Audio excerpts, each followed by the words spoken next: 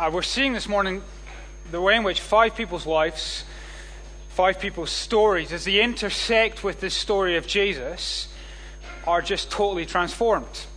And before we see them go down at the pool and get baptized, I want us just to think for a little while of another man whose story intersected with the story of Jesus and his life was transformed forever. If you've got a Bible, you can reach for it and turn to Matthew's Gospel and to chapter 8. You can reach for a Bible in the pews, the red ones. That's found on page 972. Matthew chapter 8. The verses will come up on the screen, but if you've got a Bible, you can have it open in front of you. And all we're going to do really simply is just work through the text, see what it says, think a little bit about what it means, and see how, again, Jesus transforms the story of this man. He's a leper. We read in Matthew chapter 8, we're going to read it bit by bit.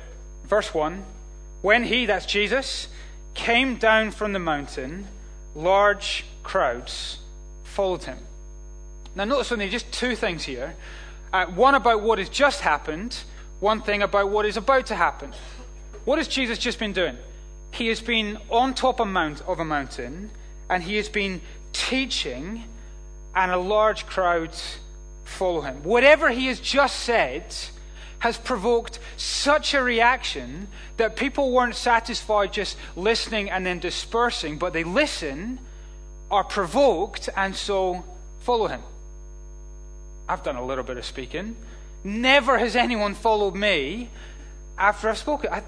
Sarah and I would probably find it a little bit weird if you follow us home today.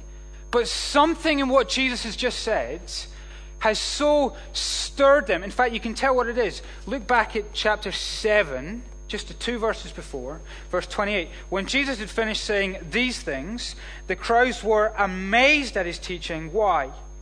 Because he taught as one who had authority and not as their teachers of the law. So what's provoked the people? They've compared him to their own teachers. Now, what he taught wasn't dissimilar to what they'd been teaching. The same material was covered in some ways. It was a lot about God's law, a lot about God's kingdom. And yet, inherent in what Jesus said, there was this power, this authority that set him apart. So they follow him. Something about what's just been said. Now, something about what is about to happen. He comes down the mountainside, large crowds follow him. Whatever is about to happen, there is a large crowd that will function as witnesses. Whatever is about to happen will naturally go viral because a large crowd followed him. So if you think of Matthew, who writes this account of Jesus' life 20, maybe 30 years later, and he's trying to get to the details of the story, what does he have to do? He just has to chase down some of the crowd. I say, hang on, were you there? Is this how it happened?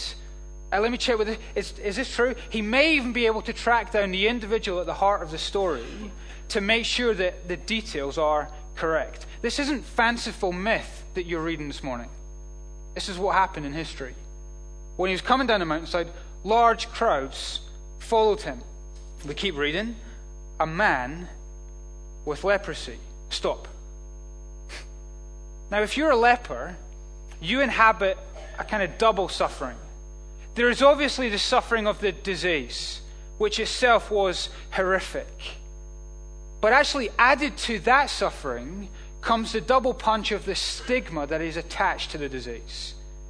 If you're a leper, you're not just diseased, but you are then distanced from everyone and everything in society. Not just disease, but distance. You were considered to be contagious, and so you were shut out from everything. Not only does this man have to come to grips with the fact that he has an excruciating, painful, and an escalating illness, but he's got to come to terms with the fact that he is going to suffer this alone. He's diseased and distanced. More than that, he would be diseased and dirty.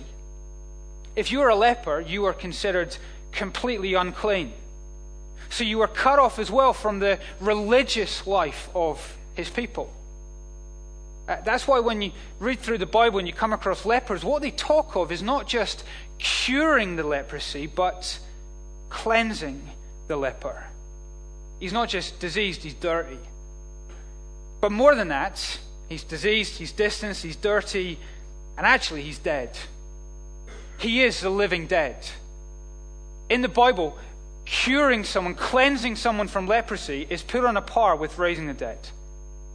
Hope of cleansing is pretty minimal.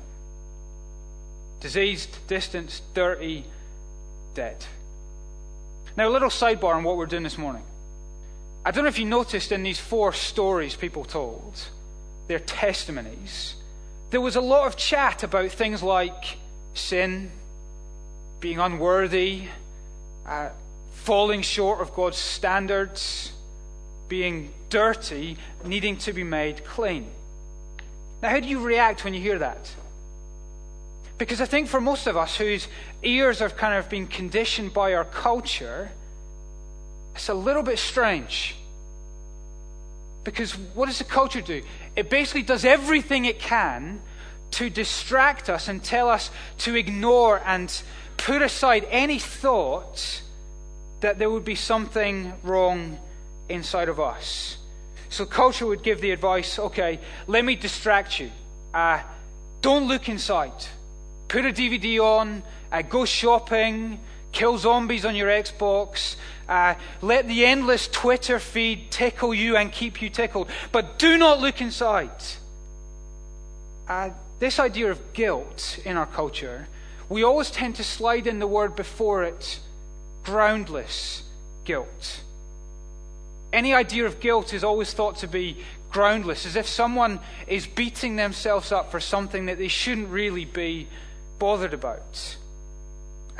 It leaves us in this world where there's never really anything appropriate for us to feel sorry for. All guilt is groundless. You know, the inconvenience of Christianity, as opposed to something like Islam or Judaism, or maybe your own kind of code of moralism, is that in those worldviews, being a good person is actually quite achievable. It is possible to attain the standard of goodness. The inconvenience of Christianity is it makes insanely perfectionist ideals and asks for perfection even in the realm of motives. It asks these frankly impossible demands. Take the law that Jesus has just taught on the top of this mountain. He's just upped the ante to a state in which anger is as forbidden as murder, in which desire can be as much a betrayal as adultery, and in which a good deed done for the wrong reason is condemned as a bad deed. Now, what does that perfectionism do? What does that standard do? It renders all of us guilty, all of us missing the mark, all of us unclean. If everyone is guilty and no one gets to congratulate themselves, then even murderers or adulterers or a leper can't be shunned. They cannot be held at arm's length by those of us who are clean as those who are unclean.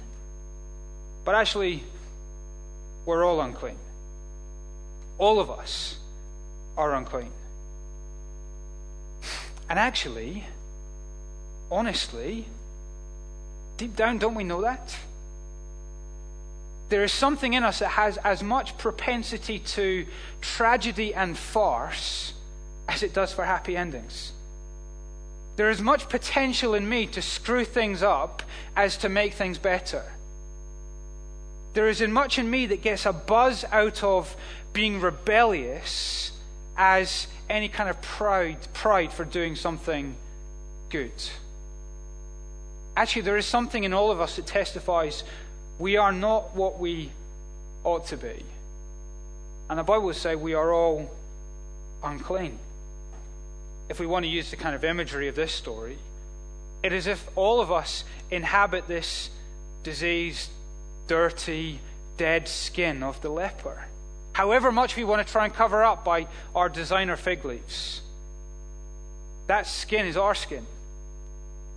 Those with that skin are our kin. And rather than distract ourselves from this, as the culture might tempt us to, we need to own this story as our story.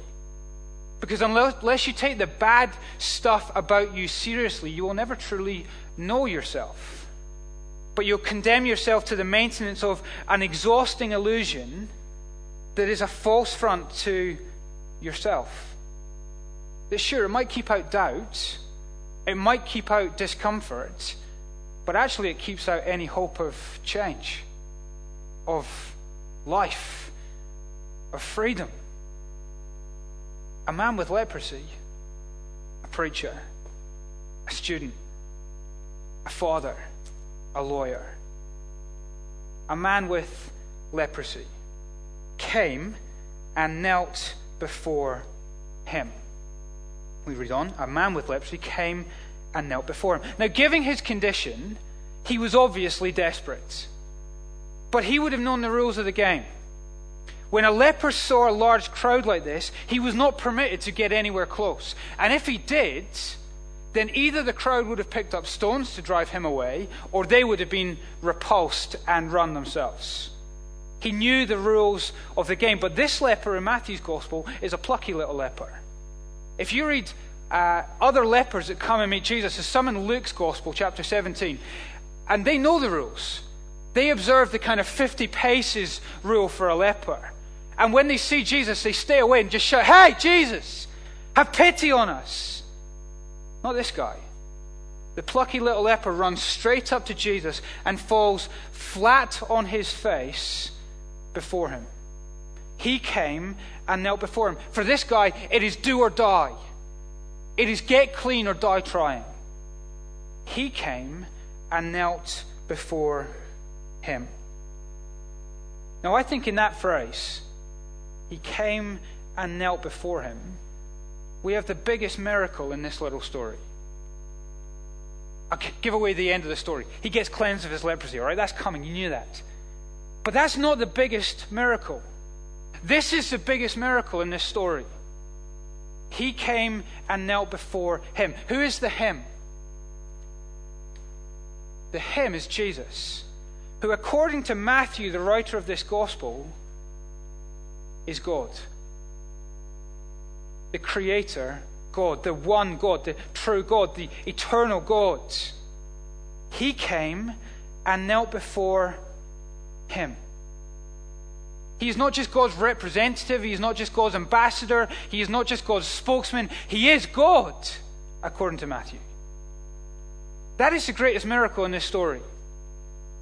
Now, what would this Jesus have looked like? Well, he's a male Jew in first century Palestine. He's probably got a beard. He's probably quite small. He's probably quite smelly compared to modern standards. He's probably got bad teeth. He is a human just like me and you. If you cut him, he bleeds. But you meet him, and at the same time you are meeting the being responsible for this universe. He is God in flesh. That's a miracle. That this diseased, dirty leper would find himself face to face with God. That as God becomes a man, he does not go to the palaces of the universities or the governments, but he comes to a man in his suffering, face to face with a dirty little leper. That's the biggest miracle of this story. That God would come with him in his suffering to end his suffering. Do you know that is massively offensive to some worldviews? That God would be in contact with such disease. That you would say God could be man.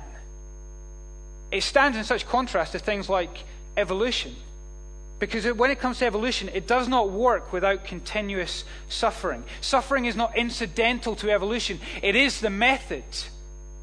That evolution trumbles along on the track paved by the little bones of little dirty lepers. Not so Christianity. God comes to us in our suffering, to be with us in our suffering, to end our suffering.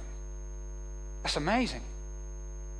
A man with leprosy came and knelt before him and said, "Lord, if you are willing, you can make me clean." Notice there, he doesn't doubt Jesus' ability for a second. That is not even in the picture. He's heard the stories. He's met the people he's cleansed in the past. It is not a question of power. It is a question of will. Will he be willing to heal? And as he throws himself at his feet, his posture matches his words. Completely surrenders himself humbly before this God of all authority. He comes and kneels before him. "Lord, if you are willing, you can make me clean." Face on the ground before Jesus. Now, what do you think is going through his head? What's causing his heart to beat fast in that moment? What's he going to do? When I look up, will he have balked and bolted? When I look up, will he have picked up stones like the rest of the crowd to drive me away? But before he hears anything, before he sees anything, he feels something. Jesus reached out his hand and touched him. That's the point where you're meant to go, "What? He touched a leper?" You don't touch lepers. He reached out his hand and he touched him. Without words, Jesus says to the man, "I am willing to become what you are by nature, dirty, so that you might become what I am, free, alive, clean." He reached out his hand and he touched him.